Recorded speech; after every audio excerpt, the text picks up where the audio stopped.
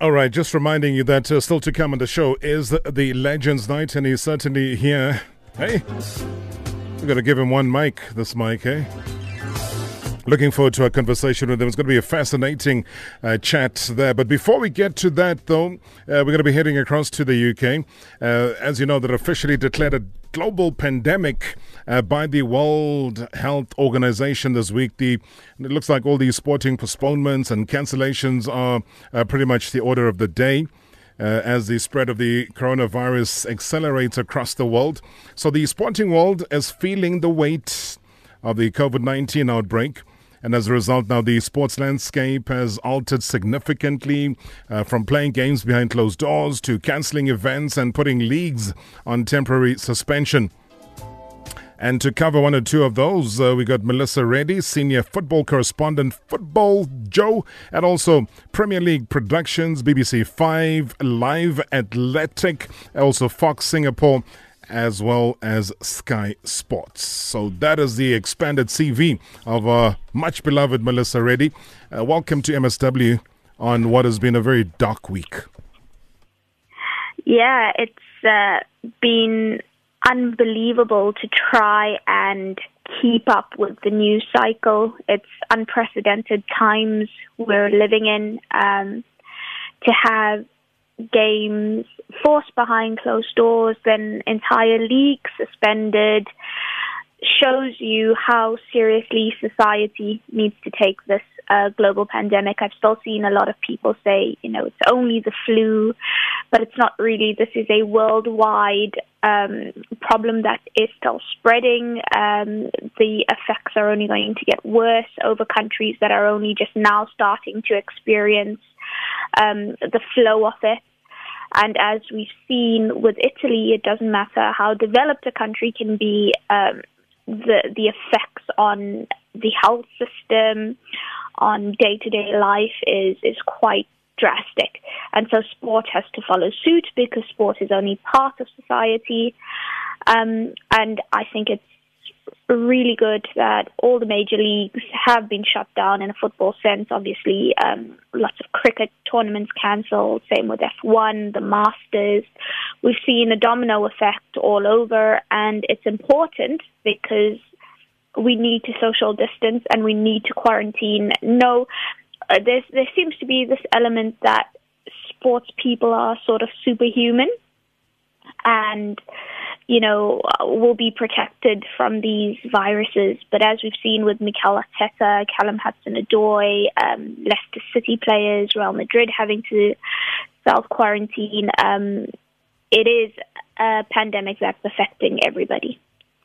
Yeah, it did seem quite surreal, though, last night, Melissa, when the news broke that the Arsenal boss, Mikel Arteta, is also self-isolating after testing positive. It kind of made the entire pandemic real to a lot of people, that it's not just something that is spoken about from a distance, but it now has a life, and it's got a very prominent life. All right, looks like that line's got no life. We'll try and get Melissa back on, and it just gives me an opportunity as well to give you the latest update. As you know, that all along, CAF has been saying that everything will continue, but it looks like just a short while ago, and this is the breaking news, CAF shall announce a new program in due time. Following the growing concern about the COVID-19, as well as the latest declaration of the World Health Organization describing this pandemic as an emergency, committee has decided to postpone the following matches until further notice.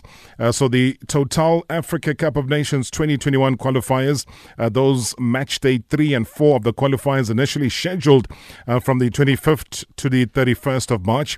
The FIFA Under-20 World Cup qualifiers initially scheduled from the 20th until the 22nd of March, and also the 27th until the 29th of March.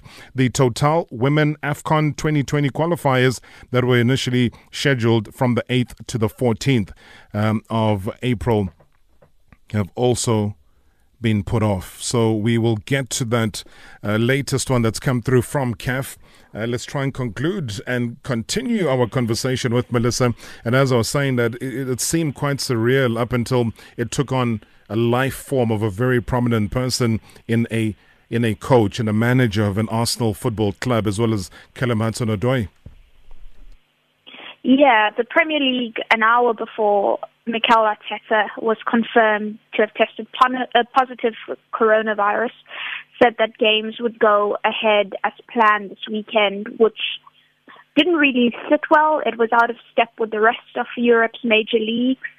And for them to be forced into a U-turn so quickly to call an emergency meeting this morning where we knew definitely there would have to be a suspension given all the knock-on cases, like you mentioned there, Callum Hudson-Odoi, we've seen Leicester report cases, Watford, Everton, and there was only going to be one outcome. And remember, these are people who are testing positive because they're actually being tested. A lot of the population aren't actually being tested, so we don't know how far. There's no accurate gauge into how widespread this problem is, except for the word pandemic, which makes you realize that on a global scale, it is major.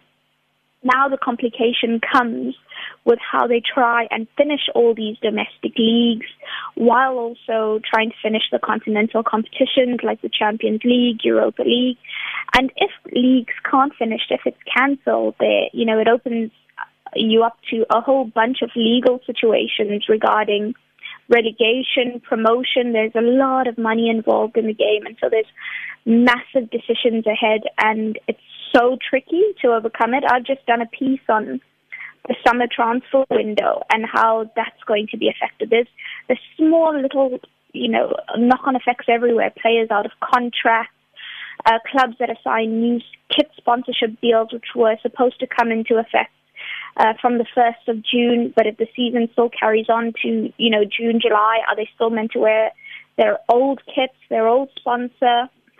Legally, commercially, there's so many things to think about, but ultimately, usually when bad things happen in the world, we can rely on sport to sort of take our minds off it, and I think here, where sport is such a big part of it, where you're realizing the suspension of leagues is such a drastic measure to take, and then you consider how massive the scale of the issue is, and then you don't have sport to fall back on, you don't have that togetherness to fall back on. It is, like I said, unprecedented times that we're in. Sure. Well, certainly is. And we're obviously trying to monitor as much as we can. They're talking about David Moyes as well, having gone into self-isolation, etc., because he was in contact with Mikel Arteta as early as last weekend. So people are taking those drastic steps, and you're absolutely right, because we can never know until people are tested. And if you don't act on something and you don't put forward the right measures and make people to be tested, especially where there is a contact sport like football, then there's bound to be problems. And one's got to, say credit to all the people that are taking the leadership role. We all love sport, Melissa, but at the same time, it can't be greater than life. Absolutely. And, a lot of managers, Premier League managers, have spoken so well about it. Nuno Espirito Santo from Wolves, I thought from the very start, from the first mention of coronavirus, he said, why do we act like we're different? Why are we doing different things? Nations are shutting down, and we are still expected to carry on as normal and ignore what's going on in the world and perform.